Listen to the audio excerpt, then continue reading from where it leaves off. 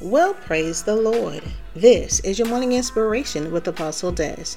You are here for such a time as this. Therefore, rise up to the occasion and be about the Father's business. There is obviously a work He has for you to do.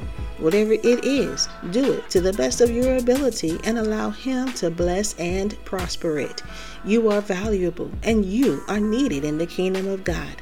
The enemy knows God has given you great responsibility, and that is why he is after you so hard. He wants to stop you from being productive and successful in the kingdom. But God has other plans, and He will not allow you to stumble and fall if you follow His lead. So much is going on in this world today. This nation is at the brink of a breaking. People who say they know God are being exposed for who they truly are. And God is raising up new leaders, new soldiers, new recruits to fight in His army.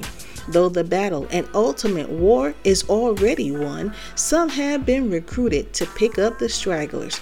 That the harvest is plentiful and laborers few, God will miss not one who comes to Him.